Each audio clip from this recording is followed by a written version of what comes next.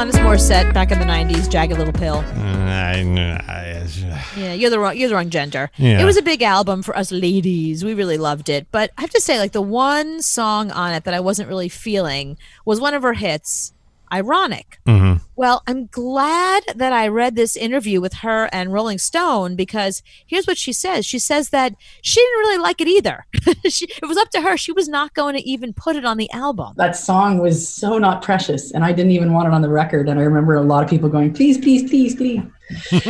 And I said, okay. But it wasn't an autobiographical song. Maybe the bridge was, but it wasn't sort of the narrative wasn't born yet, if that makes sense. Right. That was one of the first songs we wrote, almost like a demo to get our whistles wet.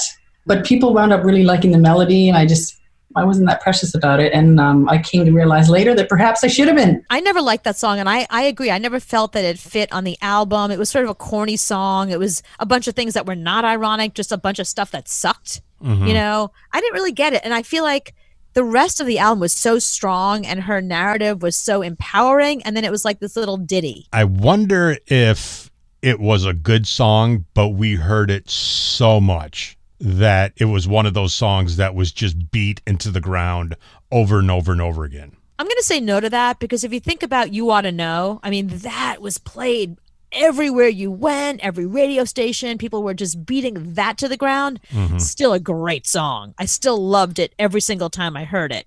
You know, Ironic, the first time I heard it, I was like, what is this even? And it was more of a top 40 song than You Ought to Know was. And, right. You know, is more a little happy boppy song. You Ought to Know was just a mean, I'm mad at guys song.